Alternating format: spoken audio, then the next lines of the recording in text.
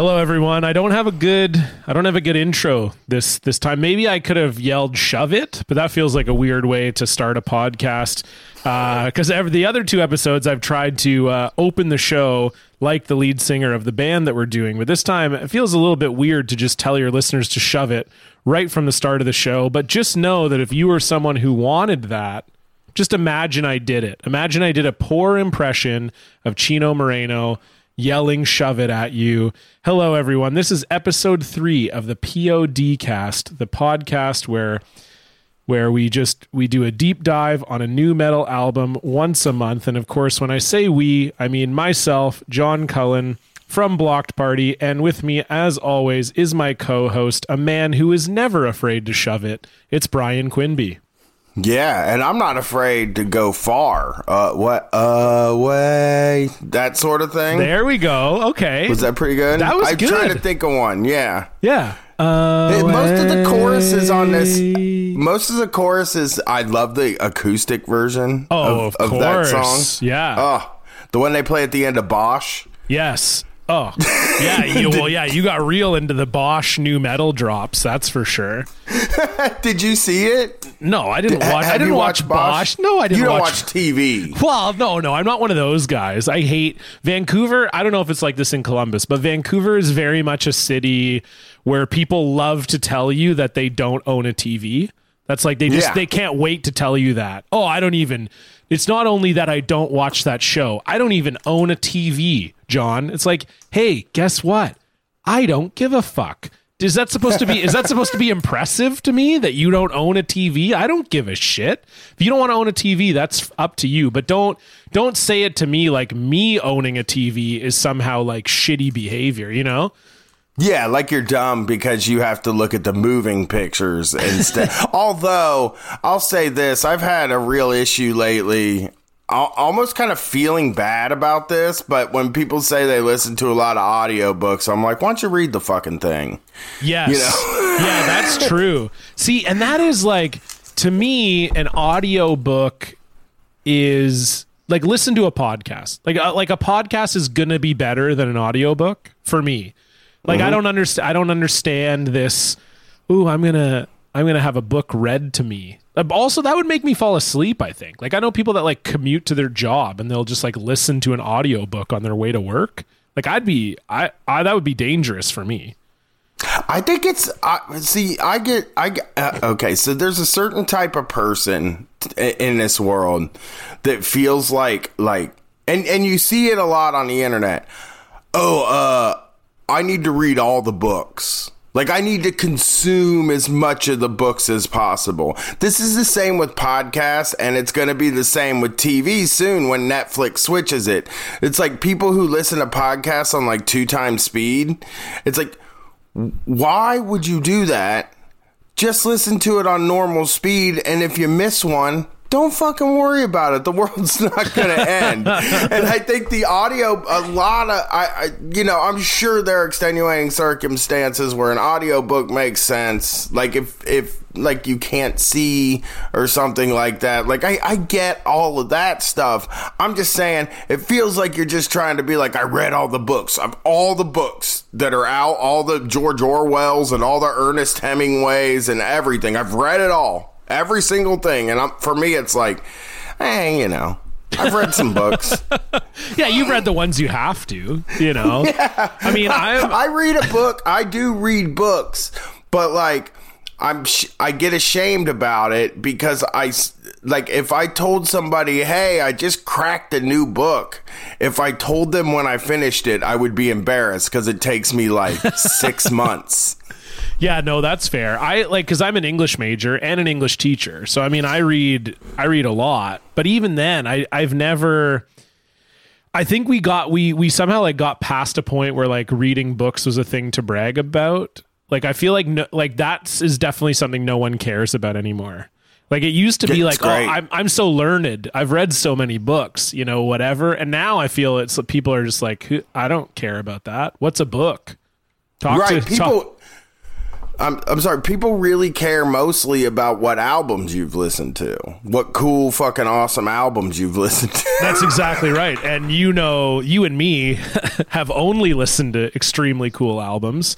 I've never listened to a bad one before. Me neither. And the album that we're tackling this month is certainly no exception. For episode 3, so we've kind of hit on 2 of the pillars of nu metal so far with Limp Bizkit and Korn. And I think a lot of people would say that this is sort of the third band in the sort of, if you had a holy trinity of nu metal bands, this band would be considered the third pillar of the trinity. And I would argue they're the Holy Spirit of the 3, and that is the Deftones. And we will be reviewing their 1997 album Around the Fur today. And do you agree with my assessment that the Deftones are the Holy Spirit? So I have a hot take incoming. Okay. And this is a new one. Okay. And a new hot take, not an old hot take. Right. And I'm also going to show you how altruistic I am. Okay. Okay. Good. Like I'm a great human. Is that what altruistic means? I think something like that. How great I am. Yeah. Right? How kind you are. Yeah. You're kind. How kind. Yeah. How understanding. One of those things. Yeah.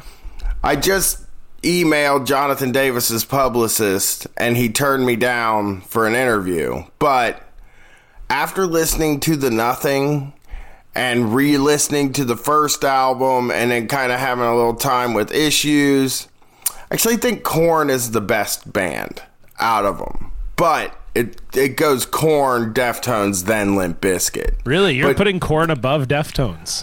That is a very recent thing. That's why I said it's not an old, and up until The Nothing came out, I think I might have put the Deftones first, for sure. Okay. And it's also like, if you put the Deftones first, people are like, all right, this guy's kind of an idiot, but he has the right first taste. You know what I mean? Yeah, okay. But so what has led you to put Korn ahead of Deftones? Because I would say my argument for putting Deftones ahead of Korn is that the Deftones have never released a bad album. And Korn have released several. Now, they have released more than Deftones. I think Deftones have released 8 and Korn have released 13, I believe. But still, I don't think the Deftones have released a bad album. And Korn, I mean, come on. They had that whole album with Skrillex, for fuck's sake. Yeah, that's true. That is true. Korn have done some bad albums, but their highs are very high. Fucking this new thing, The Nothing, that album that's probably one of my favorite nu metal albums at this point. Really? It kicks. I'm still listening to it, not constantly. But I'm still every once in a while I'll pop it in, It's a good listen for sure. And Korn, Korn has some good albums. I was doing some research today, Brian, and I read an article that was ranking the Korn albums, and they put Life is Peachy 9th, and I was like, okay, well, why are we even ranking them? Well, these youngsters out here. I mean, what is this? John, I may consider you a youngster, too. These youngsters out here, they'll put some crazy album at number 1 when it's true. It's the first album is number 1. That's the best Korn album. Yeah, they had Follow the Leader at number 1. And then they had Self-Titled at number 2. And then they had Issues at number 3. Okay. And but then they had See You on the Other Side at 4. What? And then they had, I believe, Untouchables at 5. Then a couple of the other new ones. No, sorry, they had The Nothing at 4. And then they had Untouchables at 5. Life is Peachy at 9, though. Life is Peachy for me might be number 2. Well, I'll give you mine. Okay. Now I got to give you, I have to give you this list. Give me yours. On a fucking Deftones episode, I got to give you this list. On the Limp Bizkit episode, we talked a lot about Korn. There's a lot of crossover here, so I think you're okay. There is. So for Korn, I think the order currently, and I'm not going to name all the albums. I'm going to name all the ones I like. Yes. Korn self-titled, number 1. Okay. Absolutely. Number 2, Issues. Wait, no. Number 2, The Nothing. Really? Number 3, Number 2, Issues. The Nothing. That is a hot take. That's the hottest take you've ever had on this show. It fucking rules. That album hits every... You know what it does? It hits every single, like, metal sensor in my brain. It has Korn sounding stuff. It has Pantera on a Korn album, stuff. there's Korn sounding stuff? Right, I'm saying... Basically, it feels kind of like a Pantera album, which was a band that I really liked, but with Korn in it. Right. And I just love it. I think it's like legitimately really good. I hope it wins an award. I think they deserve it. The Grammy. Even though they blew me off for an interview. Yeah, what the fuck's up with that? And I paid $104 for floor tickets to their concert. Well, that's okay. That's a lot for a Korn concert. That's not fair. They're not like, I mean, that's like a legacy band price, but like, what is Korn's legacy? I mean, they're getting talked about on a podcast by two idiots who get together late at night once a month and share their secret shame with the internet. My guess is that the publicist checked my Twitter and saw me how I repeatedly post the picture of Jonathan Davis holding a Pickle Rick Funko Pop. That might have been it. I was reading some Korn stuff today, like I said, and someone was it was actually who was talking about it? I think it might have been it couldn't have been someone from the Deftones because they like Korn, but it was someone that was like, it was like a metal band. They were talking about how Jonathan Davis, they were playing this festival and Jonathan Davis was on the festival playing solo, and he like brought a throne on stage and he sat in the throne and sang all the songs while sitting in the throne. And they were like, yeah, and it was a European festival, so he like paid to like bring this throne like across the Atlantic Ocean to just sit on this throne and play solo shit. And like they were framing this like this was bad, and I was like, this sounds incredible to me. Like this sounds like the greatest thing I've ever heard. We have some stuff coming up later on in the show that is like that might go against whether Deftones likes Korn or not. That's fair. Okay. They're snobs. I'll start out talking Deftones. They're snobs. They are, they got into, it's odd because I can't imagine doing this, but you find yourself in an audience. Like you find yourself with an audience that you didn't want. Yes. But like what kind of an audience do you think they expected to have? Well, yeah. And that's a good point. I mean, I think especially with Adrenaline, right? Like, I mean, Adrenaline is definitely a new metal album. I mean, there's no question about it. I think Around the Fur, you could make the case that they're starting to sort of move away from new metal, but there's still a lot of new metal elements in it. And they're also from California, like all the best new metal bands. And, well, I mean, obviously Limp Bizkit's from Florida, but I think you got to live on the ocean to be a good new metal band, maybe. I don't know. But have you ever heard of Mushroom Head? Yeah. Did they not? Cleveland. Okay. They're Cleveland. All right. Yeah. And Slipknot is from Iowa. Des Moines. Yes, that's true. But Des Moines like on a lake, isn't it? Close enough. You got to be near water. I don't remember. No, I don't know either. But I went there. I actually went there and did a live show, and I do not remember. I know there's 8 buildings that a train runs right through the middle of town. Of course. That everyone's just trying to leave. That's it. Yeah. This is like, hey, it's every day you live there, you're reminded of the fact that you probably should leave. We'll run over some facts. So we are, as we said, reviewing Around the Fur, which was released on October 28th, 1997. Came out on Maverick Records. No word on if Deftones were offered nudes of Madonna to sign with the label like Rancid were, but you can only assume that those are on the table. The album was certified gold 2 years later in June 1999 and was finally certified platinum in 2011. So it only took 14 years, but they got there to the platinum. the Platinum Place. I don't know what you call it. They got a cool, shiny record in a picture frame. The album peaked on the Billboard 200 at number 29, which is not bad for this. Nu metal is still figuring its way. This is still pre-Follow the Leader. And they stayed on the Billboard 200 for 17 weeks. So, pretty good. So this album is crazy to me because this was I had only been really listening to Korn. I talked about this on the first episode, but for probably the first year and a half, I was listening to nu metal.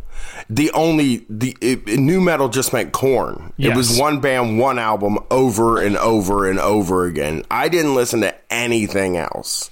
Not even the old rap music I liked before. I basically threw those CDs away. I didn't throw them away, but I didn't use them. So just all the CDs I have in my parents' crawl space still that I can't bring myself to throw away, but I have them. So we had a we had a computer. My parents did, and we had. I like that you temporarily forgot the word for computer just then. For a second, I'm a little wasted. I took some Xanax. I fucking took some Kratom. I'm smoking weed. I've been doing this all week, But we had a computer, right, with a dial-up modem on it, and it was a piece of shit. And we had heard the Deftones. I think we were reading it in a Kerrang or some shit. Classic. Yeah, or Circus. Yep. That Deftones had posted something on their site. It might have even been me just dicking around in a Deftones chat room on AOL. It could have been Deftones World, the PRP. The PRP. Yeah. John, are we fellow PRP boys? Because I read that every morning. Oh, baby, you had to be on the PRP. Right. And I read it. Revolver. I read it every morning on the way to work. Oh, baby. Yeah, I was a big PRP guy. I loved all the blank world sites. There's Korn World, Deftones World, or no, Web. Sorry. It was Korn Web, Biscuit Web, Deftones Web. It was all owned by the same people, and then they just had a site, and they all had message boards. Those are just great. Those are great times, man. And Revolver magazine was the one I always used to read. That was the piece of shit I got. That was always Korn. It was like the nu metal equivalent of Tiger Beat, because Korn would be on the cover every other month. Wasn't Revolver Maxim? No, didn't Revolver have a real Maxim vibe? Yeah, kind of. Maxim also had their music magazine Blender, which was I read a lot of Blender. Yeah. See, John, I know you're a teacher. I know you know a lot about English, but I was also very intelligent. And I read a lot of Spin magazine back in my day, which is the intelligent person's magazine. We read a lot of magazines that ended in There was a lot of Blender, Revolver, Modern Drummer. I used to read Modern Drummer all the time. I was a drummer. You are a drummer. That is true. Yeah. So it makes sense that you would read a drumming magazine. I, on the other hand, bought Guitar World if it had a band I liked on it, and I can play Bomb Track. That's the only song I can play guitar. They didn't have a magazine for guys learning to scat at that time. There was no Scat World magazine. Why don't they have Vocal World? Yeah. Why isn't there a magazine about, because you can't sell fucking people equipment is the reason. Yeah. No, exactly. You can just sing anytime. You could do it in your car. You can do it in the shower. There's nothing. Yeah, you're right. There's nothing to sell. That's a great point, and I never thought about that. But that's a genius way of looking at it. So that's why you have the anti-capitalist guy on the show. I have some brains. I never said you didn't have brains. No, I'm kidding. But so anyway, this computer was a dial-up internet. We were on one of these sites, and it said Deftones has released 30 seconds of their new song. Or clips of some of their new songs that are going to be on their next album called Around the Fur. Okay. And I was like, oh shit, I gotta hear this. So we fucking dialed up to the internet, and me and 5 other dudes gathered around a computer to listen to probably 15 seconds of Lotion. And we were like, this is going to be the best album ever made. As opposed to getting around a computer with 5 of your buddies and watching porn and then reaching for the lotion. Yes, very different experience. Like that, I would say that is the one experience that I had that I know like every other man my age had that was very normal. Was like you'd have a computer, you'd be at your buddy's house and you'd look up porn and you'd just like watch porn together. And you tell young kids that, like Daniel's probably like, what the fuck? Yeah, but that was very normal to do. Everybody did that.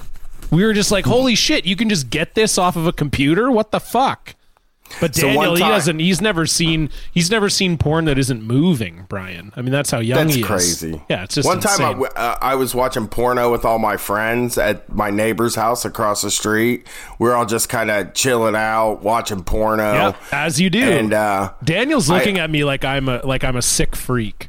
But I started to lose my shit. I started, my brain just started firing way too hard. So I was like, hey guys, I run home and take a shit. And like, they didn't believe me, obviously. And I didn't have to take a shit, but I tried to get out of it. But those motherfuckers were like, you went over there and jerked off. And it's like, no, but I had to say no, but I was also thinking like, yeah, but I'm the only guy sitting here without a fucking boner, so eat it, guys.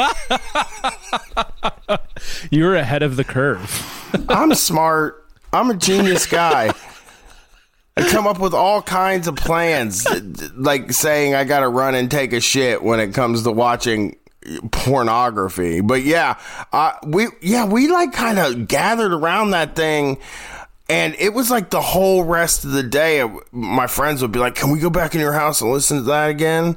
And it was maybe 30 seconds of it. But we had become these huge Deftones fans because they toured here on Adrenaline.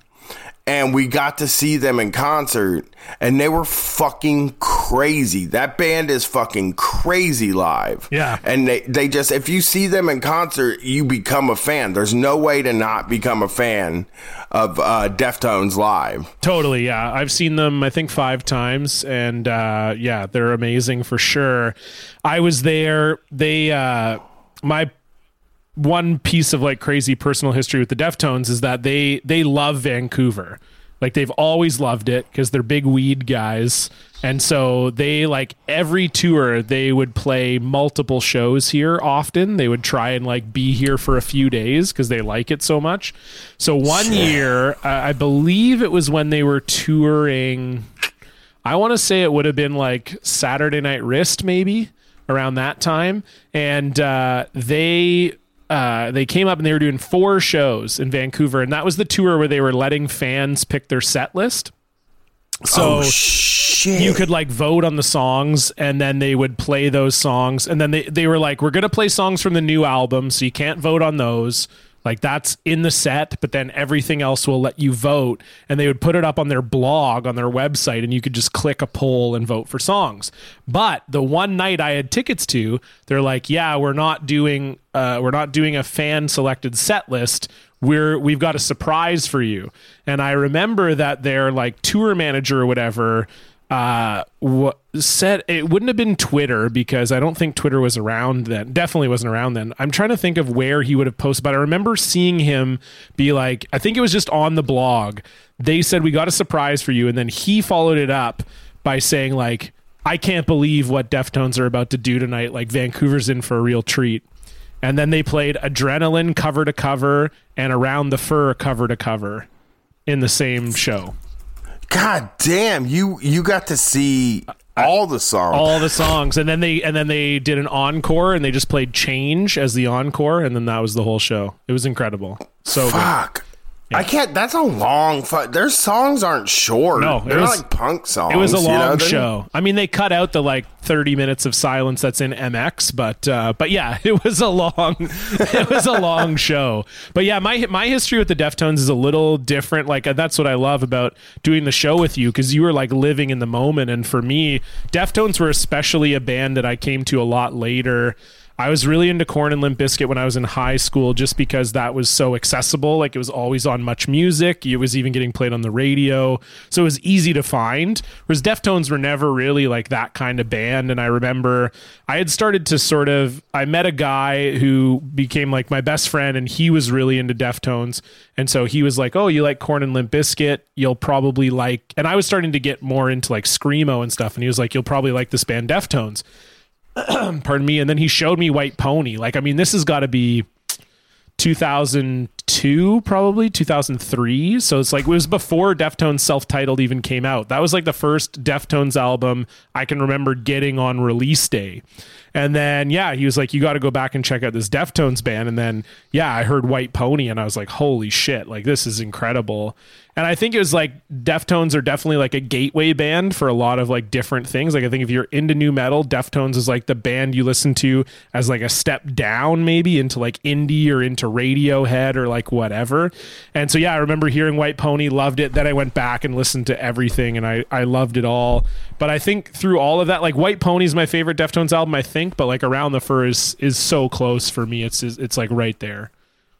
Yeah. Well, what happened with me was like, I don't know why I don't know what grabbed me about Adrenaline. I was actually talking to Brett the other night about this, and he was saying that Adrenaline grabbed him before anything else. Period. Any of the metal stuff, because he was like a punk kid and a skater kid. Right. And I think that like that album works pretty well for skating and stuff like that. It like has that aesthetic, which was not something I had. I had more.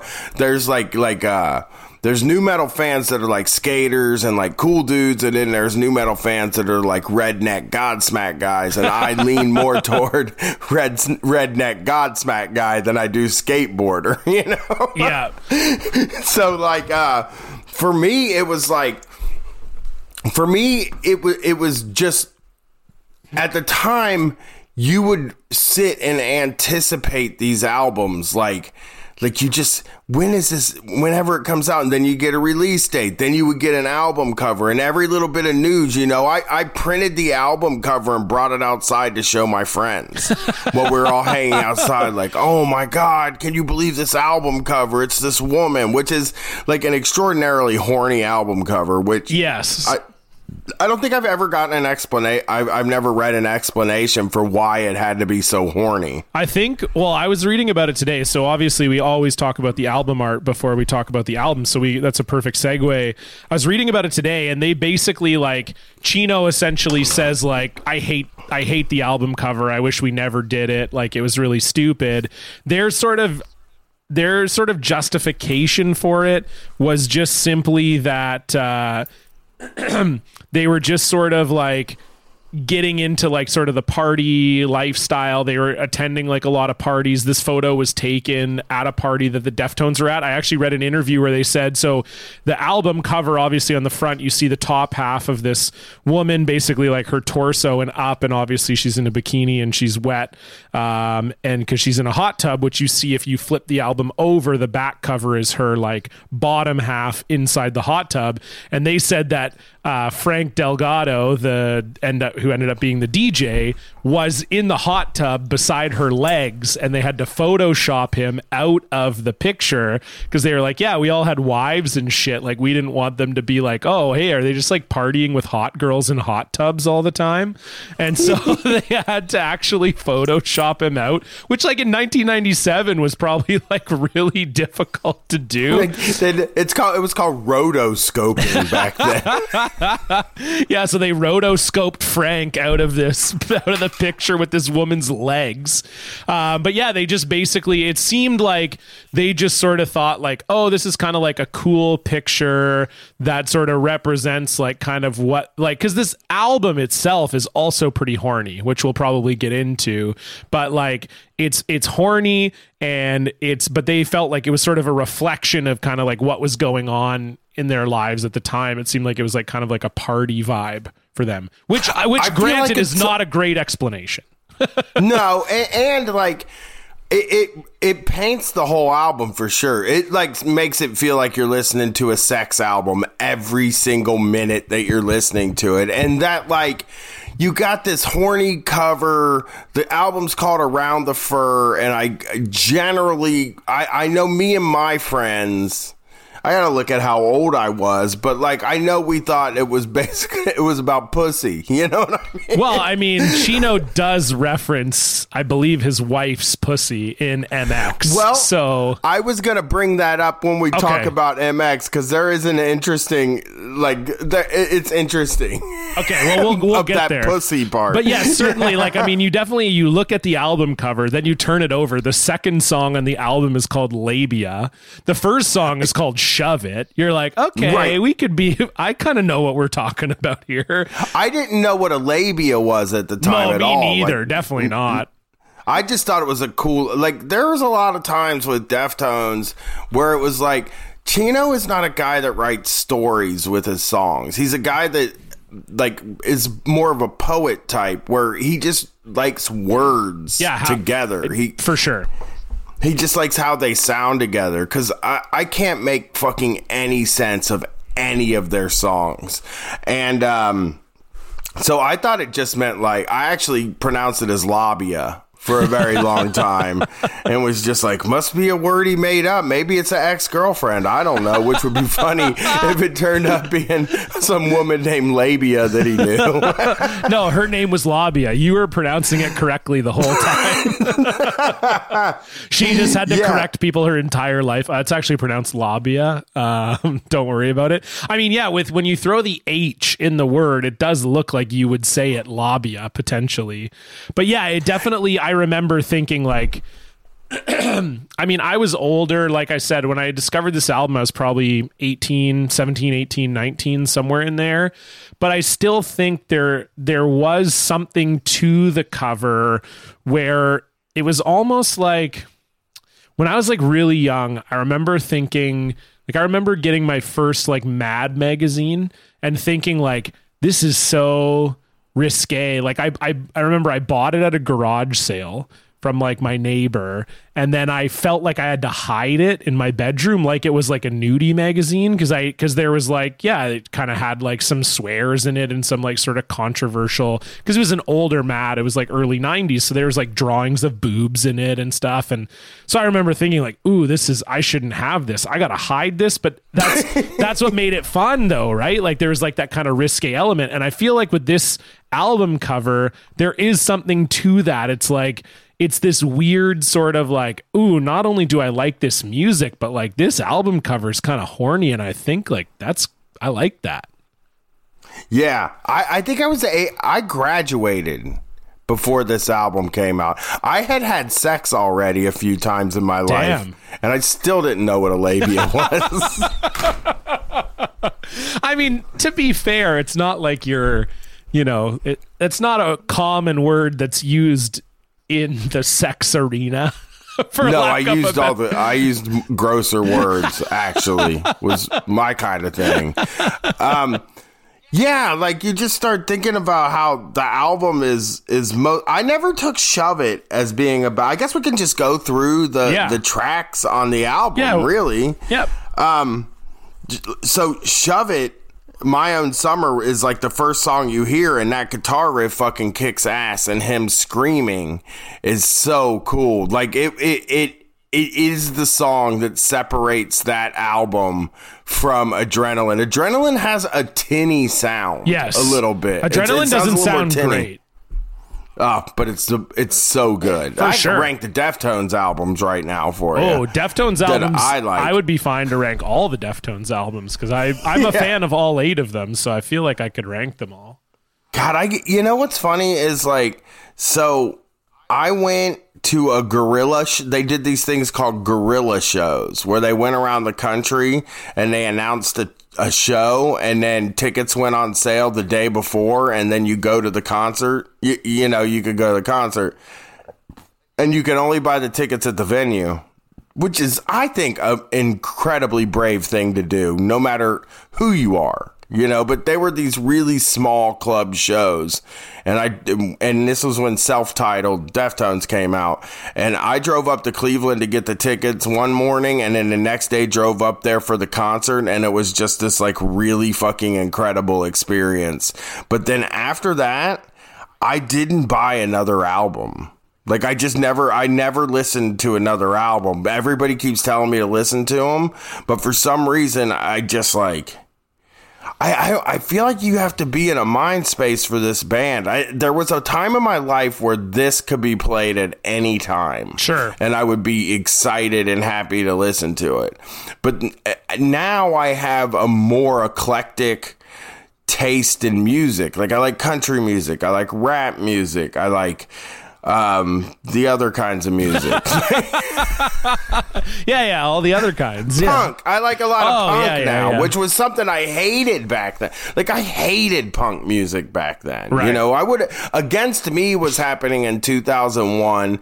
The reinventing of Axl Rose, and I've been listening to that album like recently, and it's like, why wasn't I fucking listening to this? Why was I dicking around at Limp Bizkit concerts when this was playing? Oh, for sure. I feel that way about a lot of those like classic albums where I'm like, oh yeah, I was going to Warped Tour when like this really cool shit was happening.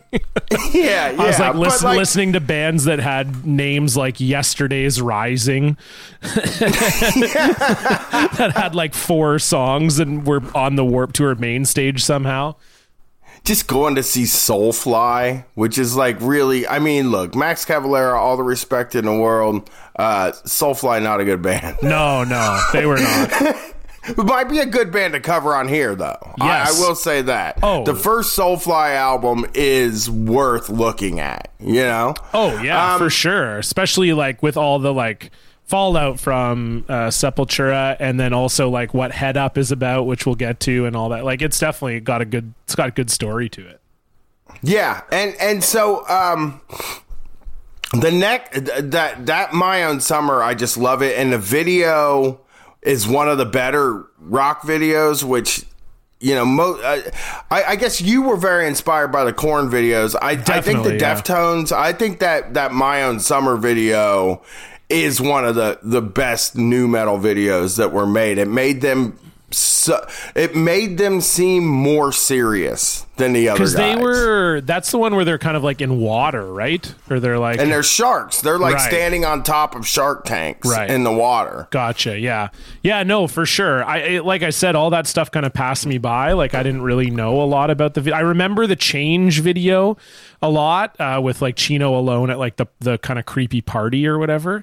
And I remember like, I didn't like Deftones then. Like, Change was the only song I knew by them. And I was like, oh, this is okay, but I don't love it. You know, and then I came to it later is what I'm saying. Like, at first I was like, I don't think I like the Deftones. And then once my buddy like showed me some other songs, I was like, oh, I love the Deftones.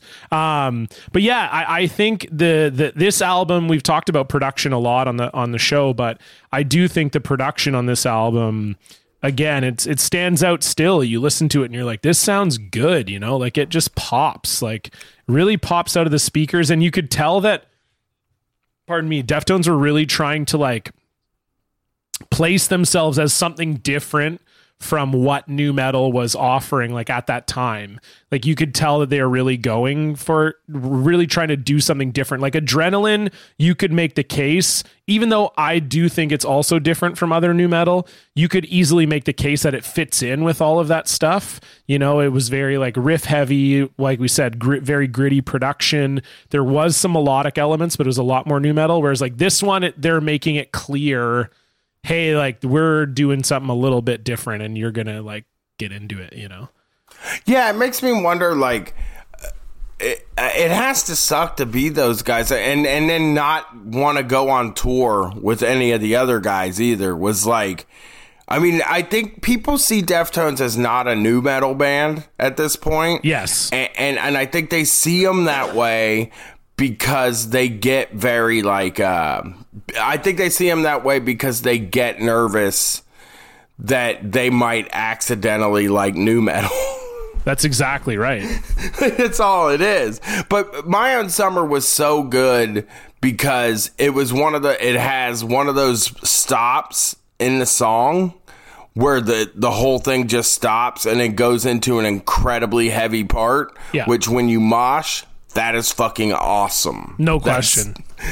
Well, and Abe was always so good at, as a drummer, I always like pay more attention to the drums than anything. But Abe was always so good at giving you the like little indicator that the shit was about to drop. So like in My Own Summer, when everything cuts out there for like 4 bars, and then Abe just does that little like, tsk, and then it's like, wah, shove it, but you can hear just that little imperceptible just, tsk, wah, and then you're like, oh fuck yeah, like I'm ready to go, like this is so good. And he was so good at doing that stuff. And it's also less specific than Korn, where it's like I can yell shove it at anybody, right? It's not like something I have to just yell at my parents. It's just like if I'm pissed, shove it is a perfect thing to yell at somebody. Oh, no question. Yeah, like Korn, this would have been called like it would have been like shove it stepmom or whatever, it would have been so specific. Shove it younger sister that is annoying me right now. Yeah, no, I think that's true. And I think like what you said earlier about Chino's lyrics in general, I think there are like a lot of ways you can take them. And I always felt like, and this got especially more true on White Pony and their further albums after, but it's almost like Deftones kind of had this sort of like darkness to them that I really liked. Like it not dark in a Korn way, like a personal darkness or whatever, almost dark in like a horror movie kind of way. Like Deftones always kind of had that sort of like creepy, slinky kind of feel to me. Some of the songs you listen to and just the way that they're produced and Chino's lyrics, you're like, it's like, ooh, it's just good. I think I saw it as like poetry, but a weird thing it's not a weird thing. I try to figure out what every song's about. I'm a 40-year-old man, and I should know. I'm a 40-year-old man that was an English major for a semester, but then decided to go to sociology, but has written a lot and done a lot. And I should know that sometimes songs aren't about anything. They're just cool words. But I remember being a kid and being like, I gotta know what he means when he says, I think God is moving its tongue. And it's like... Probably nothing. Like absolutely nothing. He just thought those were neat words to say together. Yeah. You're trying to figure out the deep meaning of a song called Die the Flu. My favorite song on the album, but I spoiled it. I'm sorry. No, that's okay, because it's very funny that you would say that, and this is why we're going to be brothers forever. But I remember specifically when Self-Titled came out. On my blog at the time, my live journal, hey, get into it. I ranked every Deftones song, and Die the Flu was number 1. Yeah, it is my favorite. So I love it, 2, and Be Quiet and Drive is all, of course, so good. I mean, Brett said he hated Deftones one time. Like, we were just having a conversation while, when you're touring, you sit in a car and you fucking talk the whole time. We're having this conversation. He was like, man, I can get behind Korn. I can get behind Limp Bizkit. I can get behind, all these other guys. Because we'll listen to weird shit on the road. Unfortunately, this time it's sports talk radio, but he'll live. Okay, maybe Brett will like Don Cherry. You never fucking know. I mean, I just don't see it, Bryan. But hey, you never know. but he said, like, I don't know if I really like him, and then I played Be Quiet and Drive for him, and he was like, this is so good. Like, it's one of Be Quiet and Drive is a rare song where, like, the first time you hear it, you love it. Because I'm not a guy that falls in love with things quickly. It takes repetition, and it kind of takes me like finding out what it is I like about it. I'm a guy that, like, I see concerts, and the opening acts never really grab me. I like just can't get into it. If I've never heard of the band, I stand there and watch it, and I'm like, oh, okay, whatever. I just stood and watched, like, with 75,000 people, I stood and watched Lizzo, And I said, these people seem to be enjoying it. And like, got like nothing out of it, you know? It was like the most people I'd ever seen gather to watch one artist in my entire life.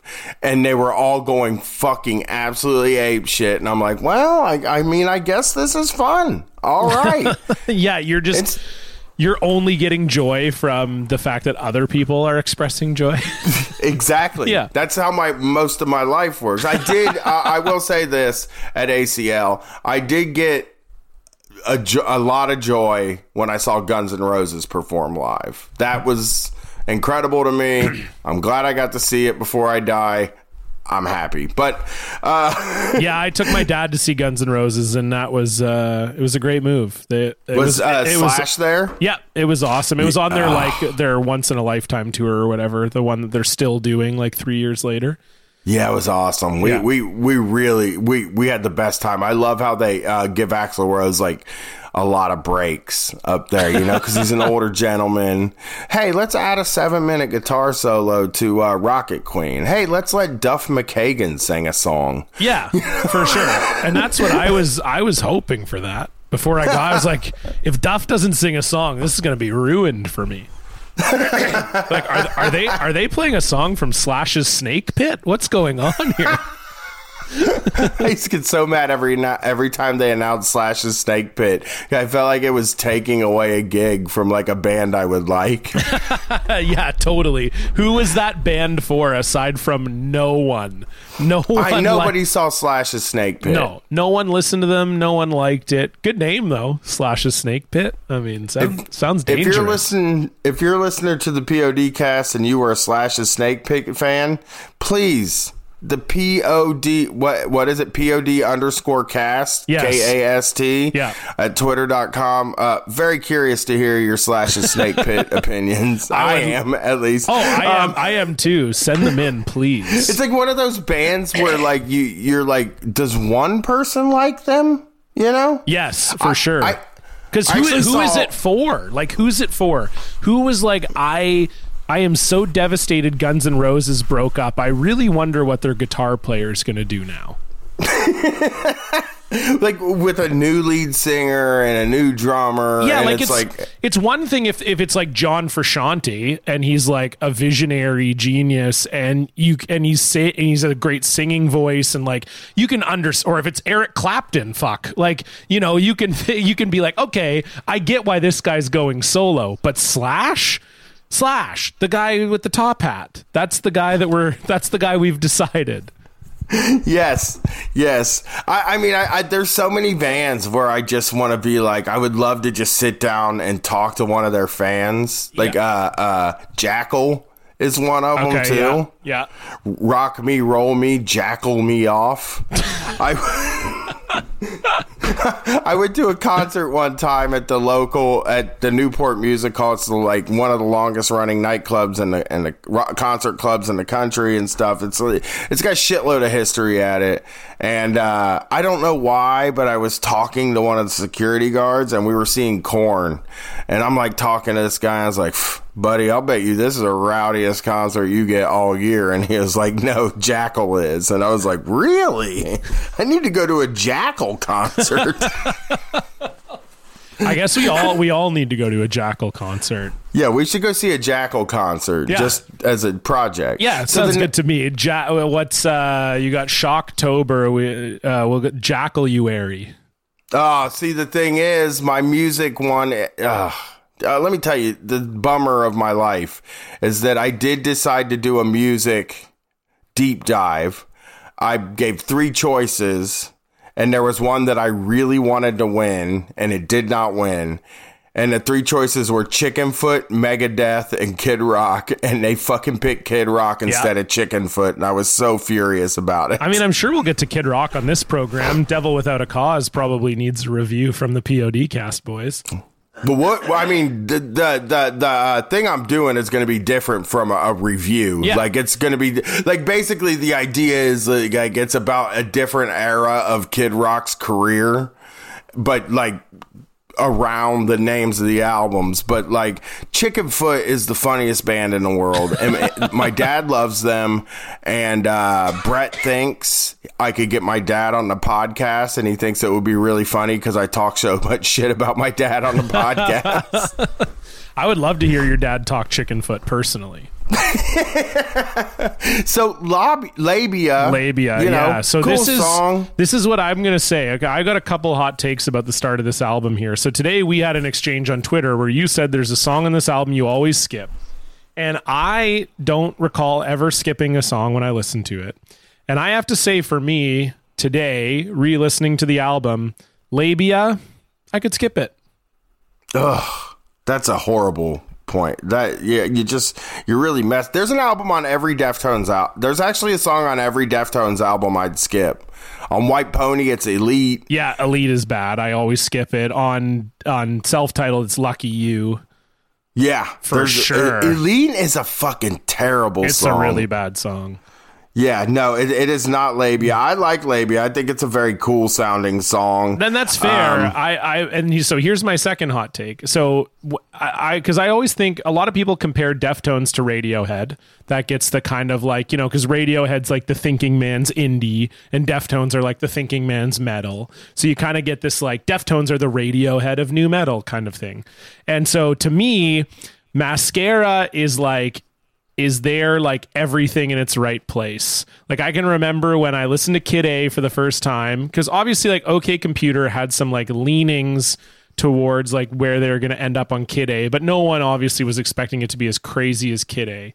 And then on Kid A, first song of the album, all you hear is just this like and you're like, what is going on here? This isn't a guitar. I've never heard this song before. And it's like Radiohead being like, yeah, this is what we do now, so fucking get into it. And for me, that's like Mascara. Mascara is like the Deftones. They're like, yeah, we got the first song on the album, we just yell shove it a bunch of times, which is cool as shit. You're gonna mosh to it, you're gonna yell it at your stepdad, happy birthday. Then Labia's like Chino screaming the whole time. It's super aggressive. Abe's drumming, killing it. You're like, oh, this is everything I loved about Adrenaline. Hell yeah. I'm fucking pumped. And then you just hear boo doo doo doo doo doo. And it's like the slowest song ever. And you're like, oh, okay. And then Deftones are like, this is what we do now. We're just giving you like a little preview. This is where we're going. And then that obviously happened later on with White Pony and everything.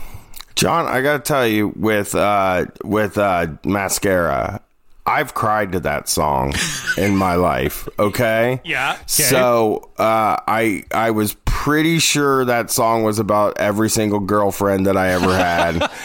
Of course. Because you married them all. It's too bad that they're married to you. Yeah. Well, you know what though? Like even after I was with my wife, I've been with my wife for almost 20 years, or for 20 years, I believe now. Oh, I'm fairly certain 20 years. I've been with my wife for 20 years. It's okay. She's not going to listen to this. No, well, I don't know. She started listening to Street Fight, and I was like, oh, geez, I say some stuff about you on there, don't? But it's for the business, babe. Yeah. Well, you know what she does? She does book the concerts and stuff, and the better it goes for her, the better it goes for us, the closer she is to being able to quit her job. So, hell yeah. I would think about that song. That song really like was one of those things that made me think about the way I treated her, even where it was like, yeah, it is too bad you're married to me because I am a real fucking pain in the ass. So I always like that song. I don't know why, but I really like that line where he says, you have weak wrists, but yes, I'll keep you. And I also think that like an album needs to ebb and flow for me, because I don't like metal very much. True heavy metal shit. I don't listen to like Gwar or like Lamb of God or these bands that are just like fucking all heavy all the time, just constant nonstop noise. Yeah. And I really liked the fact that they went heavy for 2 songs, just incredibly heavy, and then slowed it down for a second, and then go to Around the Fur, which is another incredibly heavy song with the best drums ever in it. Yeah, the drum part to that is like something I love, especially when you're learning drums. Like when I was younger, when you're learning drums, having a cool drum part that you can also play pretty easily is just such a gift. And like that beginning of Around the Fur is just, it's pretty easy to play. Like once you know how to like kick a bass drum effectively, it's real easy to play, but it sounds so cool. And just the like on the hi-hat, it's just, it's beautiful, man. I love it. And yeah, you're totally right. It's a great song. So then Around the Fur is also about, the ladies' private stuff. I'm positive of that, I mean, I don't know. It's not as on the nose as Labia, but I mean, they're definitely, I think that's what they're indicating, Brian. I'm going to agree with you on that. I don't like it. I can't believe my favorite bands. My favorite album by my favorite band for a very long time was This Horny. Because I am pretty well, I was horny back then. I'm not going to lie. There was a time where I was always horny all the time. I'm just 40 now, and I'm like, let's keep the fucking dick and cum talk, somewhere else. And then I bring it up on every podcast. So, yeah, it's an interesting, like, pardon me, they kind of slow it down with Mascara, but they give it back to you with Around the Fur and Rickets. And that's the song you don't like, right? I hate that song. Like, I think that song sucks. So there is not a single redeeming value to that song. Really? Chino doesn't sing at all in it. No, but he does say that he drinks too much and he does some other stuff too much. Yeah, I don't like that. I don't like that drum part. I don't like the singing part. It's so, it's annoying. It's like a really annoying song. I can't believe, I honestly, like, that's another, it's like Elite, even though, me and you are actually wrong about Elite in that it won a Grammy, which maybe makes us right. That makes us right. Yeah. But like that song is just like, it's difficult to listen to. It's like bad for the ears, and it really feels like they had put Damone there. Yeah. The hidden track on the album, Damone, put that there. That's a good song. Yeah. Ricketts, put it at the end of the album because nobody will ever want to hear that song. It's bad. The thing, like, I understand. I'm not saying Ricketts is a great song, but I do think there's something about the lead from Ricketts into Be Quiet and Drive that really works for me. Like, I feel like it's the way that the song is structured. It's so heavy and the drums are so heavy that it makes that beginning, like, kind of serene guitar note on Be Quiet and Drive. It makes it pop even more for me, I think. And I think that Be Quiet and Drive, Lotion, and Die the Flu is the best 3-song stretch on any Deftones album, I think. Lotion was, obviously the first stuff I heard. And it's odd when they did that, when they actually did the Lotion thing, when they released 30 seconds of Lotion, they just like really released like a random part of it. It wasn't like, it was like a mid-verse part of the song. Sure. And we're all like standing there trying to figure out what this is. And you're like, man, I don't know. I'm a little nervous about this, but it kind of rocks, at least we got to hear it. But once you got the whole thing together, I thought it was really good. I think those 3 songs are really good, but I think Die the Flu is my favorite Deftones song, period. I got a couple that would be in contention with it, but I used to listen to for skipping Ricketts, I would get to Die the Flu, and I would sometime just hit back and listen to it again when it was done. That's fair. I mean, yeah, Die the Flu has so much good, like, it's such a good, like, quiet, loud song. The drumming in that is incredible. Like, the chorus part is, I mean, Abe is such an underrated drummer. He's so good, and he really hits it there, and I love it. I mean, I think, yeah, for me, it's one of their top songs. Absolutely. Like, Be Quiet and Drive for me has got to be the best song on this album, but Die the Flu is right there for me. And then overall, I probably got to throw like Bored and Minerva and I don't know, Digital Bath. So that's probably my top 5. I'll name my top 5 right now. It is Teething. Oh, 5. okay. I'm starting at 5. Okay. Not Teething is my least out of my 5. But then I really like I like let me see here. I got to look at some of the track lists because Root. Yeah, Root's great. 4. Boy, do I have a gross thing about that. I mean, like, it's not something that I should tell, but I would if you think I should. It is gross, though. It is. I got to tell you, my Root story is bad. So I mean, I think you can't say that, and then the listeners will be horrified if you don't tell the story, I feel.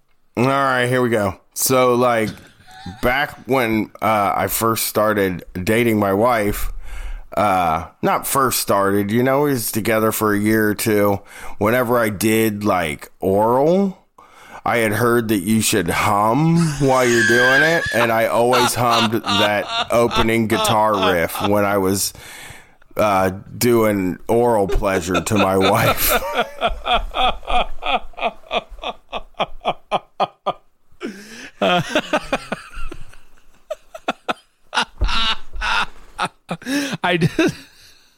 It's funny for many reasons, but the one that is getting me is like, it kind of makes sense for giving oral. Like, it's kind of got that sort of beat of like you could imagine humming the song while also like sticking your tongue out, just being like, well, we don't have to like do the other mechanics, but the hum. That is incredible, and I will never listen to that song again. So thank you very much for that. So I've done Teething, Root, Fi Real or For Real at the end of Adrenaline, because I was at a concert one time, and during that song, before he says no fist to fucking save you from, where he goes into that, a guy fucking hit me in the back of the neck, and I went blind for 2 minutes, and I just kind of stood there and just kept moshing until I got my eyesight back, which was neat, and I'll never forget it. And the song fucking rocks. And then 2 is probably I'm trying to think of like what would, because a lot of these are off of White Pony. I have to like kind of look at the albums to remember, but I have one off of White Pony that I really love, and then number 1 is Die the Flu for sure. Oh, Digital Bath. Yeah, that was also in my top 5 for sure. Digital Bath is awesome. I mean, Digital Bath is such a great fucking song. Knife Party is such a great song, but those aren't on this album. I just think I think Die the Flu is just a good example. First of all, Die the Flu is the it's Adrenaline and Around the Fur. It is, and it's like the connective tissue between Around the Fur, Adrenaline, and White Pony. Right. You can hear all 3 of those albums in that one song. Yeah, I think there was an interesting, I was reading, I always do some reading about the bands around this time when we get ready to do the shows. And it was interesting because someone had written like a review of Around the Fur, and they were talking about how they're like, yeah, like Chino screams a lot on this album, but he also sings a lot on this album. And you have to assume that White Pony happened because the Deftones band members were like, shit, it sounds like really good when you sing. It does, but White Pony was a fight though, wasn't it? Yes, it was. But I just think like Die the Flu for me, you could see that being a song where the band would sit around and go, okay, yeah, Chino needs to sing more and scream less. you know, because it's Right. like, because he's really pushing himself on the chorus of the song, and it sounds so good, and it fits so well with the rhythm section. And I'm just thrilled you like it so much, because it's always been one of my favorite Deftones songs, and I feel like people don't really talk about it when it comes to favorite songs. So we're continuing our trend of both. Whenever we do a top 5, you and I always have 2 the same and 3 different. Yeah, well, Die the Flu is so good. It's That's so good. That's a crazy good song. I've always really liked it. The next song's Head Up. I like Head Up. I think it kicks ass, and I can play it on guitar. I took guitar lessons for like 3 months at one point, but I was a roofer, so I missed most of my lessons. So I did learn Head Up because it's very easy to play. Sure, yeah. And I enjoy it, and Max Cavalera is a king. Yeah. I believe to be a king. Fun song. And then you have MX, where Chino actually sings the lyric "Pussy," which is incredible, Okay. which I wasn't ready for. Now- I completely forgot about that part. And the fact that like the first verse, if you just read it, it's not good. I'm going to be honest with you. You're so sweet, your smile, your pussy and your bones. You're on fire, you move me like music with your style. That's not the lyric. I'm going to tell you something right now. First of all, you said there was a story about Head Up. For me? I thought you said there was a you're right, story earlier. behind the making of Head Up. Well, it was just and I was that curious. Sepultura like broke up because Max Cavalera's stepson died in a car accident, and then they recorded Head Up like shortly after that, and then he came up with the band name Soulfly from Chino singing it in the song. I hope Chino gets a cut of that, though. You know what I'm saying? Yeah. Like a little bit of cut of that Soulfly money. Yeah, of that Brazilian that Brazilian new metal money. Yeah. Okay. Now, as far as MX goes, I'm gonna let it. I'm gonna. Okay. Here's another one. I'm trying to find it. So when I was a kid, I believed he was saying pussy. Like the whole idea was that he said your pussy and your bones, but in every lyric sheet I read at that time, and I was like always looking up lyrics because I needed lyrics. I needed to read all the lyrics. They replaced that word with magazine. So I had been convinced that it wasn't pussy, it was magazine. But, you can hear it clear as day. But then the whole time I was singing magazine and your bones, that's silly. Yeah, you know? It makes no sense. I don't know why it said, but it was like multiple sites that said it. That's what I think is odd about it. But, so he hates this song, huh? Chino hates this song? Hates MX? Yeah. Oh, I don't know. I didn't know that.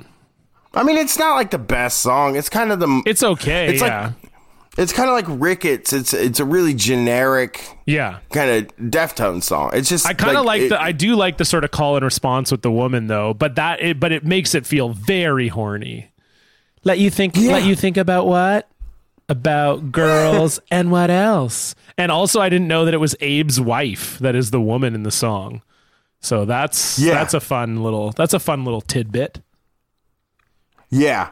So Damone is the last song after fucking a bunch of silence. 30 minutes of silence. Remember when I gotta wonder. Go ahead. Yeah, that's what I was thinking about that the other day when I was listening to the album to do this. It's like, why can't Spotify just cut the 30 minutes out and put it as a track? Yeah, I know. It makes no sense at this point. Like, hidden tracks are just such a weird phenomenon in general. Like, hey, if you put this CD on in your car and you just leave it on for 10 minutes, hey, do we have a gift for you? It's like, just play the fucking song. Like, what are we doing here? I think, and it's as a person who does a sort of entertainment kind of thing, I think that like we get ideas in our head sometime where we think, so I think we get ideas in our head where we think we can surprise people and they will be very super excited about it. And there's very little feedback about it, especially back then. It wasn't like people were posting about hidden tracks and stuff like that.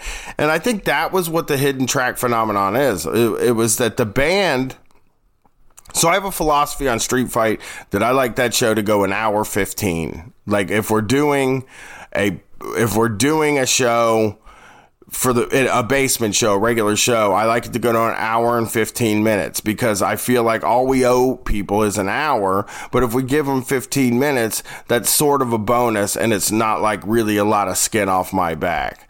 And I feel like Damone and some of the other stuff is the same exact thing. We used to go to a pool hall that had the Korn album on their jukebox, and we would just go in and play Daddy 3 times because it had that hidden track. So like no other music could play for like 45 minutes. And it was awesome, actually. Yeah, well, and Deftones did it on the first album too, right? Fist is a hidden track on Adrenaline too. They were just... God, why can't I remember Fist? I'm like having a lot of trouble remembering Fist now. But we're going to cover Adrenaline some other day. Absolutely, and we'll talk Fist then. But yeah, so Damone, like I would say, for me, it's really... I barely listened to it. I mean, I got to be honest. Like, I remember it being a good song, but it was never really like something that I would sit there and like be like, okay, I'm going to wait until the end of this and I'm going to listen to it. You know, like it just never really felt worth it to me. So I saw them play it live. And that was a big thing, and it was one of my friend's favorite songs. And this friend is still obsessed with Deftones. Like he still like follows them around and shit like that. If he can go see them, I think it's because somebody from the road crew saw his girlfriend, my friend's girlfriend. We'll call him Terry. So my friend Terry, they saw Terry's girlfriend. And they were like, hey, do you want to come on the bus? And she was like, sure. And he sent her in there with a pencil drawing that he had made of Chino to give to him that said Damone on it, and handed it to him. And then, you know, she ended up leaving the van after meeting the band. And he was like, so fucking cool, man. My girlfriend met the band. and gave them a pencil drawing that her boyfriend made of them. They just find out to be a crazy... I mean, I get some wild stuff out there, you know, when we're on the road. I've been given a shiv. I've been given drugs. I've been given smoked salmon. Just... People hand me weird shit when we're on the road. So I get it, but it's like weird, man. I probably would have been like to my wife, like, yeah, you probably don't want to go on that bus. Yeah, of course. Good's happening on there. Yeah, and especially to be like, because you have to think that he's thinking, well, she's going to hand him the photo, so like that's pretty good. Or the drawing. That's all he thought. Yeah, about. like he wasn't thinking like, oh, they probably want her to fuck her. I mean, this dude went and saw Jonah Mantragna. Oh, nice. On just recently, like 2 weeks ago, Jonah's he still was doing in town. stuff. Yeah, he's touring the country. There's 10 people showed up at his show. But he plays a lot of the far stuff. Oh, so cool. I wouldn't have minded going. I still have to listen to that album. But Water and Solutions kicks ass. I will. But the Jonah Matranga one that always gets me is that he's on Lupe Fiasco's first album, just like randomly. He's great. He's in the Do They Know It's Christmas with Chino and the guy from Willhaven too, Grady from Willhaven too, and that's a great fucking song. So John, I don't know if you guys are in the watch together. We are. Or if this is going to work, right? We're all in there. We're all in there. So this is normally we like to finish off our review by looking at an old news article from the time period and seeing kind of what the ridiculous things being written about the band were. But for those of you who maybe don't know, the Deftones are aggressively boring. There's there's a little bit of drama, but very little, and pretty much most of their stories are just like, yeah, we like hung around and like skateboarded a lot and like made the album and it was cool. And that's like basically their whole thing. So instead of doing a news article, Bryan has a clip here for us from the Deftones live at the Waldrock Festival in Holland in 2001. So Bryan, do you want to set this up for us?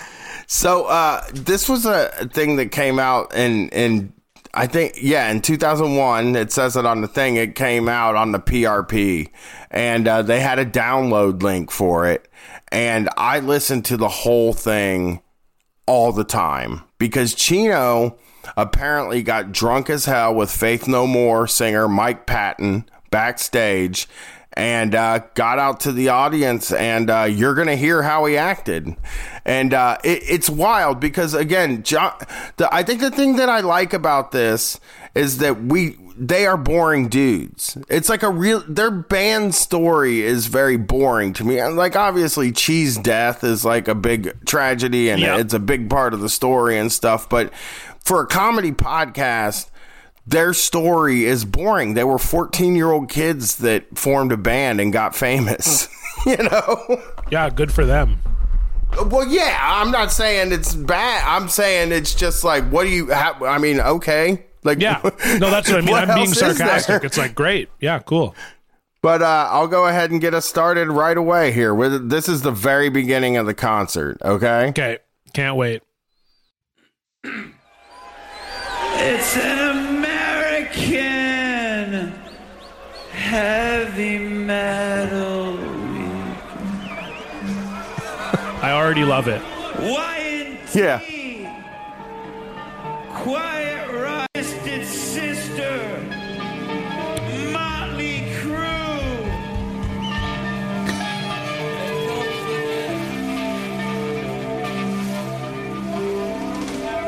You remember that song? Oh, yeah. Hey, don't forget. No matter what, don't forget the Nuge. Let's see. So that is how they came out on stage. Just listing off a bunch of American metal bands. It's, sometimes that's what you want, and I have seen him this drunk once too, but he wasn't as funny. He just wore a big giant gold necklace and kept talking about his dookie chain, as he called it, and saying fuck the police. Very normal. I mean, I love, he's a normal guy. I always love when you see clips like this where like the lead singer of a band is drunk and the band is just sort of like passively aggressively playing in the background. Just kind of being like, hey, like, are we going to kind of get this going? Like, what, we're kind of playing a little thing. Like, maybe we should play it for real. I've seen some drunk comics like in my day. I did open mics for a while. I would see a lot of comedians that were very hungover and shit like that, and or very drunk, and it was always like disconcerting to me. Because I don't drink before I go on stage. The only time I ever smoked weed before I went on stage, I fucking choked. So I never did it again. Here's a little more. Do you really want to know why I wear my pants like this? Easy access, baby. Easy access. That's why I wear my pants like that. It's for easy access. See if you are able to put your weenie inside.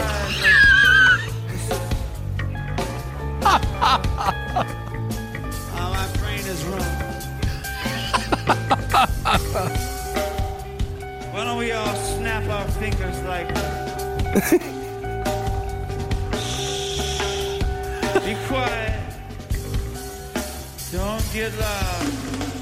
I understand you're at a heavy metal concert, but it's okay to collect your thoughts for 1 minute. Collect them. Shh. Quiet. Stop talking. Ouch, that hurt. Ouch, that hurt. You got boots on and you're fucking jumping on top of a crowd, kicking people in the face. How good does it feel? I ask one thing from everyone, and that is respect everybody around you. Understand that we are here to have a good time and enjoy music, but please look out for one another, okay? You down with that?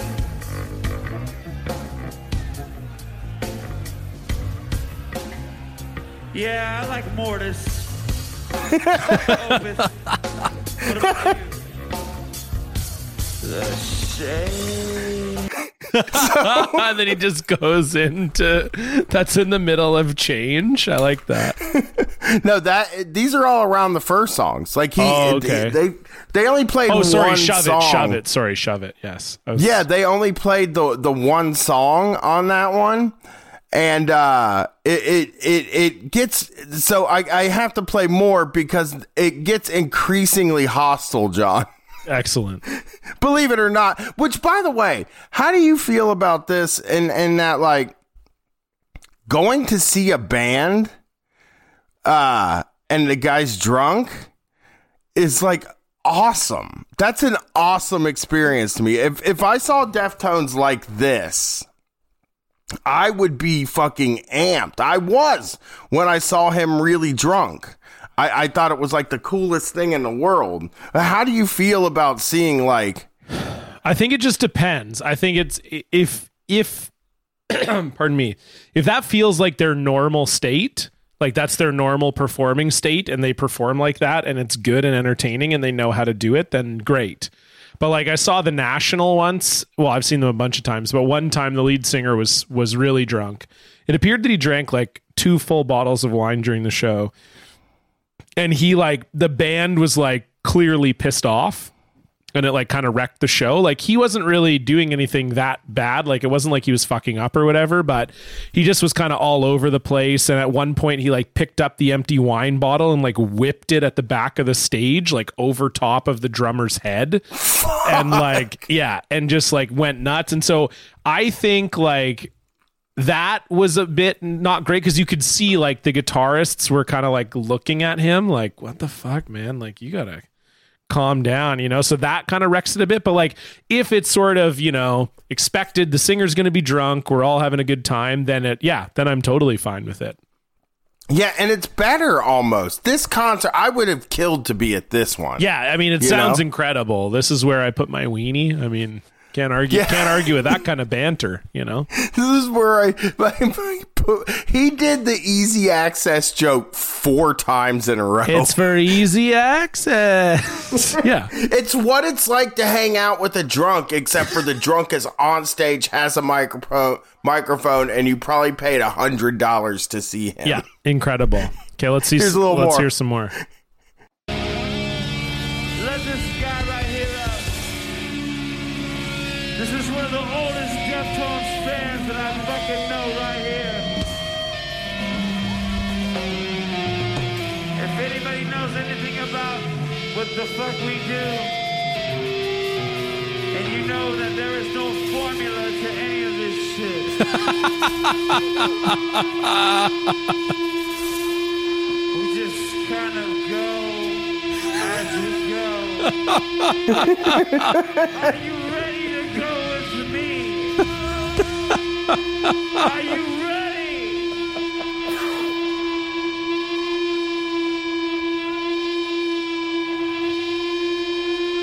That guitar is 100% trying to shut him up, right? Yeah. Oh, absolutely. Because Steph, you can definitely tell that of all the band members, Steph is the least likely to put up with Chino's bullshit. Yeah, I'm just the type of guy that's I've never been in a band, so I just kind of figured these guys are probably trying to get him to go. What is it gonna take to get him to get the fuck off of this? This is kind of my I guess a nightmare scenario in that I think I can make it funny. I think I could figure out how to make it. If Brett showed on stage, right? See, you're lucky. You're just one dude. You're a stand-up. But let's say when you do Blocked Party Live, Stefan shows up fucking tanked. Do you think, how do you even handle that? You know? So what you're saying is Stefan has had one beer. And I think that I've been around Stefan when he's drunk, And he's just like, so what? Okay, I'll peel back the curtain a little bit here. What a lot of people probably don't realize, because he's one of the funniest people on earth, Stefan's actually like pretty shy, and he's pretty quiet. Like if you're in like a group setting with Stefan, even if it's like with all of his friends, he doesn't talk that much. Like he'll crack jokes like he does on the podcast or whatever, but he's not like gonna lead a conversation generally. And so when he's drunk, he will. So that's like really the only difference is like when Stefan's drunk, he's just like, yeah, fucking, yeah. Like he's just excited. So I think if we did a live show and Stefan was tanked, as long as he wasn't like, you know, so tanked that he's like falling over in his chair or something, I think it would be fine. Like, I think that I would just, it would be a little bit wild. And I think part of the dynamic between Stefan and I that people like is that I often get frustrated with Stefan. So, but it's usually just because he's like, you know, oh, what if we came out of our assholes or whatever? And then I'm like, oh, Jesus Christ, you know? So I think like I would just play up that I'm like really mad that he's drunk and people would like it. Right. Yeah. I mean, for me, it's like I used to do a podcast with a guy who would get shit-faced hammered every single time, and he was really difficult to steer.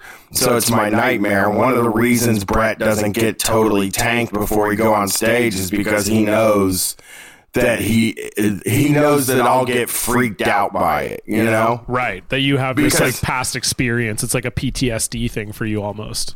Right, he worked with the guy too, but it only happened on podcasts. It never happened on stage. Right. So I think Brett just tries to protect me. Here's the next clip here. I'll be your girlfriend if you want me to. I'll be your girlfriend. Hey, we can go downtown together. We can go downtown together.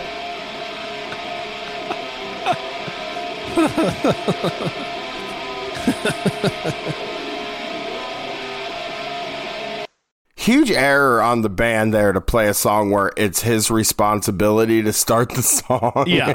Yeah, they're just like, oh, maybe we should skip that one. That might be a good one. I would have. Yeah, me too, for sure. That's These really are good. all short. I love them. I love them so much. I just here's another one. Okay. Yeah. You want to be a tough guy. It feels so good to be a tough guy, doesn't it?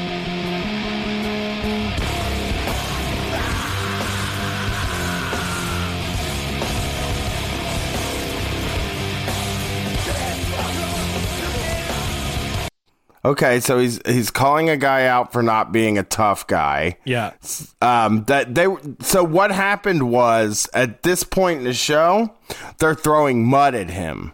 Perfect. And rocks.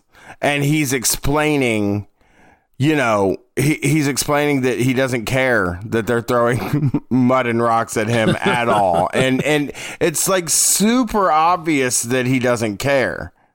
That they're throwing rocks by the way that he keeps bringing it up, which I personally would not like to have rocks thrown at me. Here's some more drunk Chino Moreno and Waldrock Music Festival. Oh, that's not great.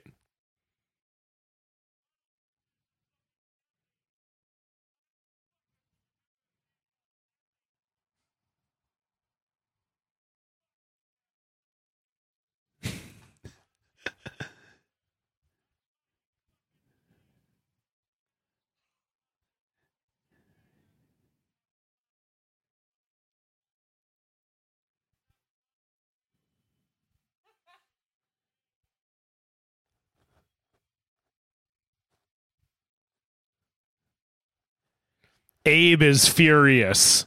I've been a drummer a long time. Those are furious notes. Is that the furious kind of like, so drumming? I've never really been in that situation in a live. So like I used to play in bands in my early 20s, and I was in one band that, you know, we probably played over 100 shows, and it never happened on stage. but that's like a band practice, like, okay, you guys, like you've talked enough about this guitar part. Like, let's fucking play a song. Come on, let's go. It's that like speeding it up, kind of like it's like, okay, come on. We're good. That's great. Yep. We're getting mud thrown at us. Probably because you keep talking about it. So stop it. And also Abe just has always seemed like such a sensible, like no nonsense guy to me that I can totally see him like just losing his shit right here. Yeah, and I'm like I always hated my drummer because of that thing where we'd be standing there like trying to, when I was in a band for like 2 minutes. Actually, I mean, if you're a listener to this, you might listen to Street Fight if you live near Columbus, Ohio. On December 27th, we're doing a live variety show, and there's a good possibility that I'm going to sing Disarmed by the Smashing Pumpkins. So I can't wait for that. Full backing band. It'll be live stream. You'll be able to see it on the internet. But I have sang in a band. But the thing that drove me the most nuts was in practice when the drummer went and quit dicking with his drums, because it's just like, I can't fucking hear what anybody else is saying if you're sitting there pounding on drums. Yeah, and I just want to play a song. So why don't you shut the fuck up and let's play a song? I never shut up, and I'm the singer. What am I supposed to do? Here's a little more. Thank you for making me make this music that I made up when I was fucking this many. I was this many. That many plus 10, I was this many. 16 years old. How many out there are? Just like, come on, dude.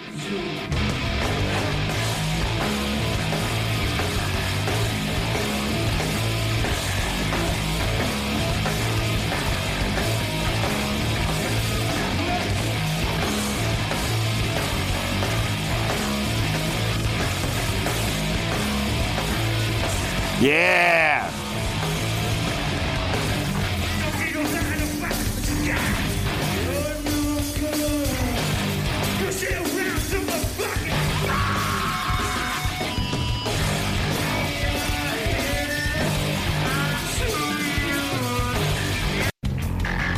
See,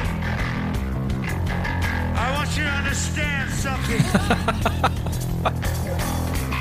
You can throw whatever you want to throw at me. You can say what you want to say to me. But I don't give a fuck. You know why? Because I'm not fucking no Fred Durst. Oh. Shit. I'm not about to sit and complain about every fucking thing. And every time somebody's mean to me, I don't fucking care. You know why? Because I don't give a fuck. It's a good reason to not care. Fuck. Let go of me, please. Let go of me. I want to be able to stand here. I'll take anything you can fucking throw at me. Fuck it. Go ahead. Go ahead. Throw fucking dirt at me now. There you go. You're a fucking man, right? Let go of me. Let go of me. I'm cool. Let go of me. I like that it's always in the interludes to the songs. Yes.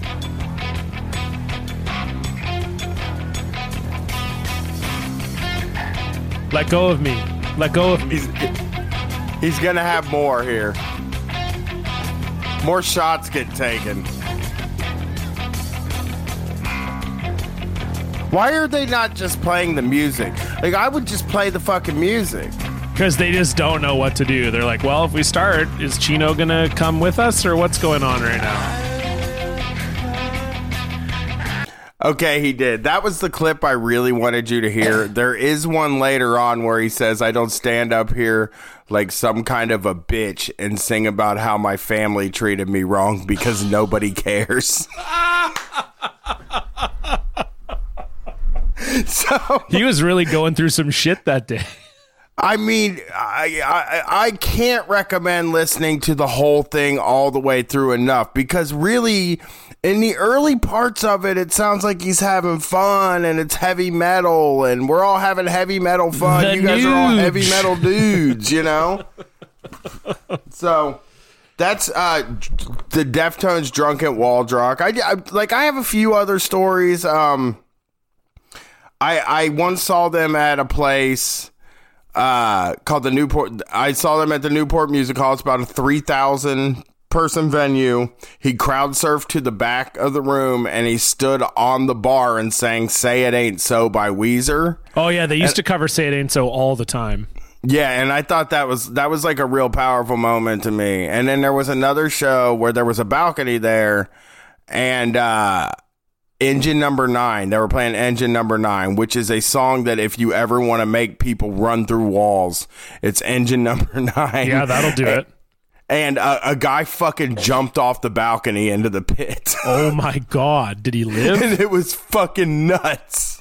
I've never seen that at a show. I've thought about it, like not doing it myself, but I've like sometimes like looked up at the balcony when the pit's going crazy and you're like, is someone going to jump off here?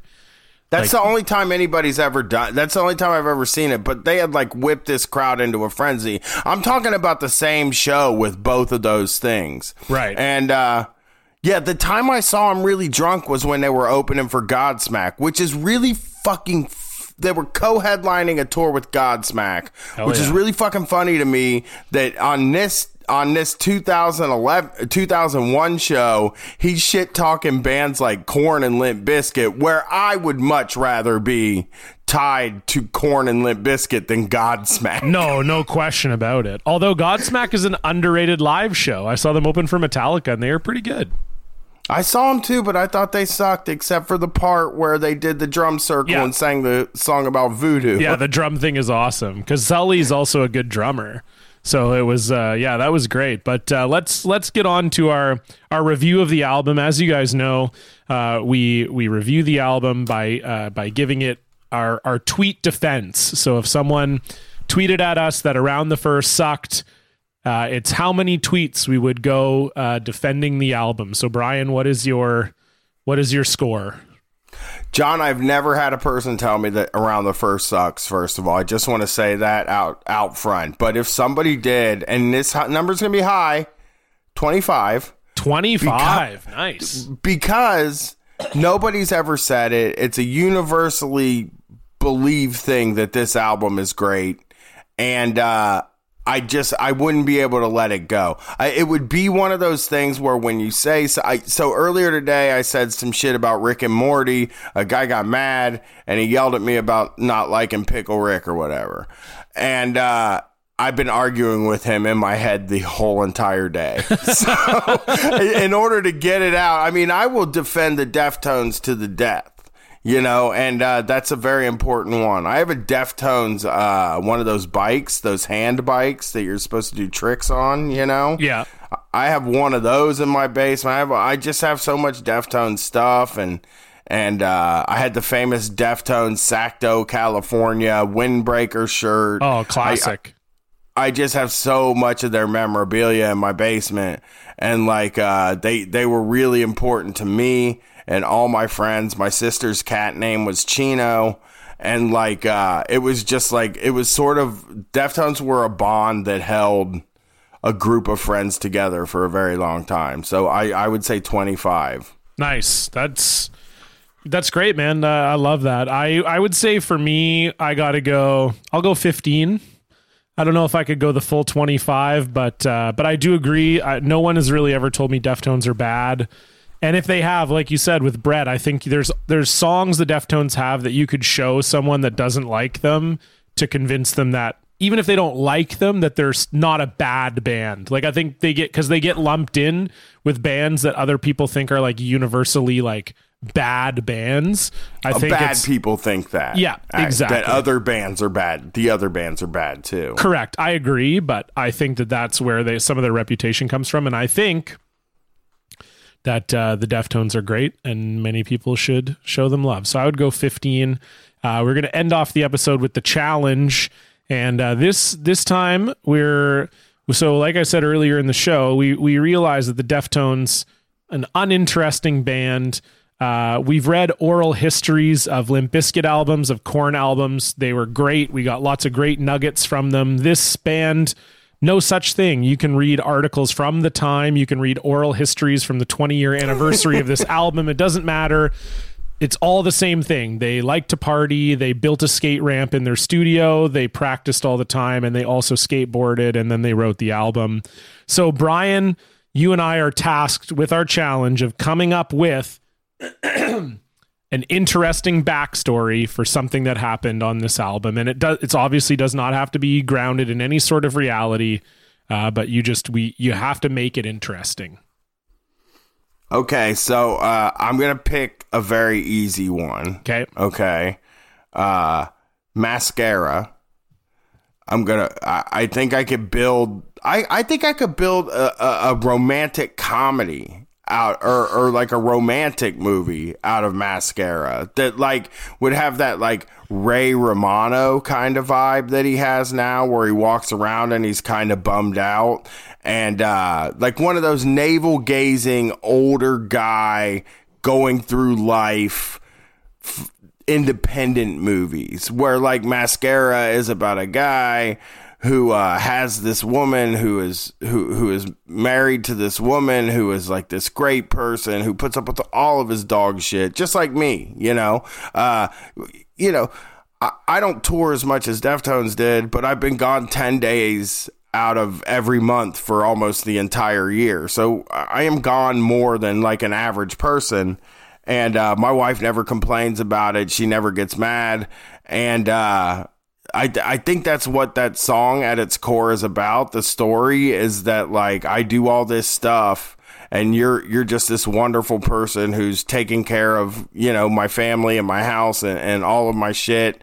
And sometimes you piss me off, because I think that's like what the weak wrist thing is. It sounds to me like the way I am with my wife, where it's like I don't really criticize her very much. I don't like to criticize my wife very much, but one of the things I criticize her about is that like she lets her family, I mean, she takes a lot of shit from her family, like her mom and dad and her sisters and stuff. And I kind of feel like she shouldn't have to, and that she's an adult and she can just tell them to fuck off. That's the weak wrist part. But like in the end, I still love her and I think she's great. And there's just something about her there, and the guy would be like, you know, there's just something about you, you know, and that's what Mascara is about. Damn, that got emotional. I'm an emotional guy, dude. I love that. That was awesome. Mine is way stupider than that. Okay. So, 'cause I guess I should have done a joke. I'm annoyed now that I didn't do a joke. No, this is great. So I'll do the joke, you do the emotion, and it works out just fine. So my theory, my interesting backstory is that Be Quiet and Drive actually refers to a 1996 incident where, when they were writing the songs to Around the Fur, Chino was skateboarding on the skateboard ramp they made themselves. And as you know, if you ever skated on a homemade ramp when you were a kid, they are death traps. So Chino, unfortunately, injured himself on the ramp. He fell and he got punctured by an exposed nail and contracted tetanus.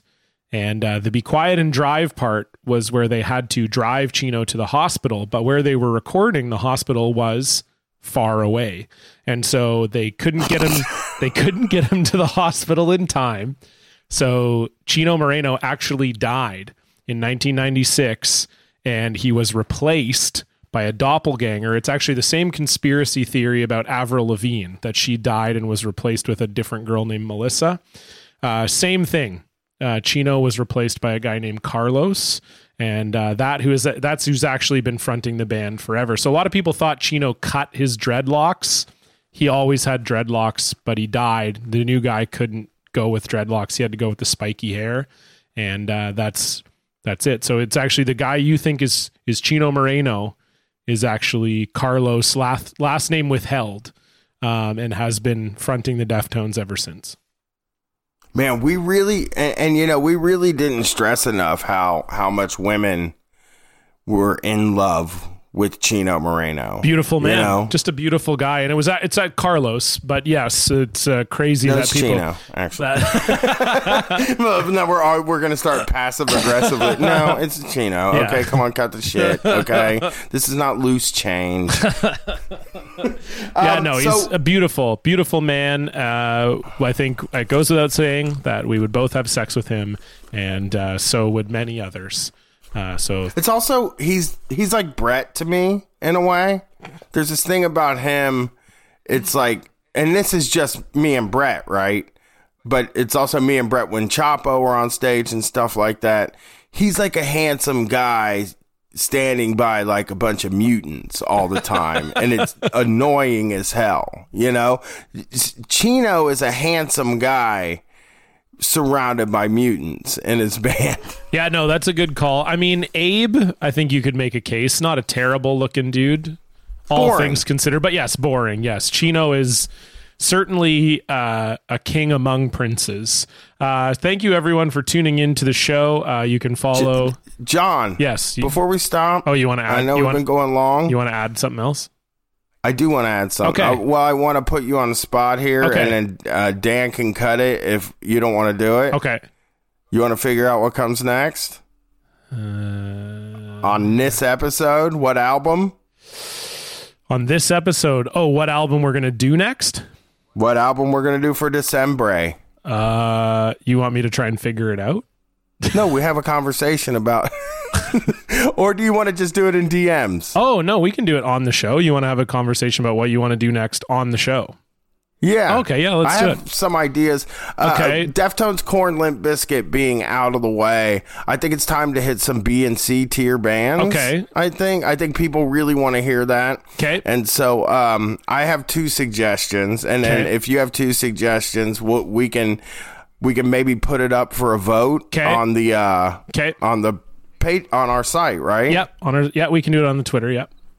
So for me, my two suggestions are Coal Chamber, the first album, Loco. Okay. And Spine Shank, Strictly Diesel. Spine Shank. Yes. That album, you're going to love it. You're going to be like, God damn, why didn't I listen to Spine Shank all the time? Okay. I'll give people some options because I think I'm going to give people another A tier option if they want. And that's Linkin Park, Hybrid Theory.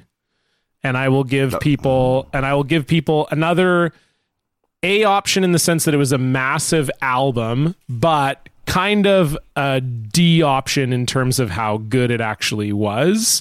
And that is Papa Roach, Infest. Okay. So, and you know, I'm going to be completely honest here. I've never heard either one of those albums all the way through. Perfect. So I definitely have not heard the Papa Roach one all the way through. Linkin Park I loved. So I did not. You know what they did to piss me off? No cusses. They had that big policy about no cusses, and I was like, oh, fuck these guys. Well, that's a cuss. So there you go. We'll have a tweet up. You can vote Spine Shank, Coal Chamber, Linkin Park, or Papa Roach, and you can steer where we go in December. And in January, we're going to launch our Patreon. We're going to do one bonus episode a month. We'll have some more details for you on that in December. And like Bryan said, they've got a variety show coming up in December too, which is going to be fantastic. You can check out both of our other shows, Street Fight Radio at Street Fight WCRS or WRCS. WCRS. I got it right the first time. Here, just go to streetfightradio.com. There you go. I'm Murder Bryan. And hey, when's this coming out? Is this going to be out by the end of the week? Yep. Seattle. Yes, let's just say this. Seattle on Sunday for 100% definitely sure. If you like the POD cast, you're going to get the POD cast live. Portland, I don't know the fucking date. It's the day after. The day after that, whatever. Monday, the 11th. You're gonna get something. I can't figure that out yet. But we don't know. We got some limited time. But Seattle POD cast is happening. So if you're listening to the show and you're in Seattle, come on out.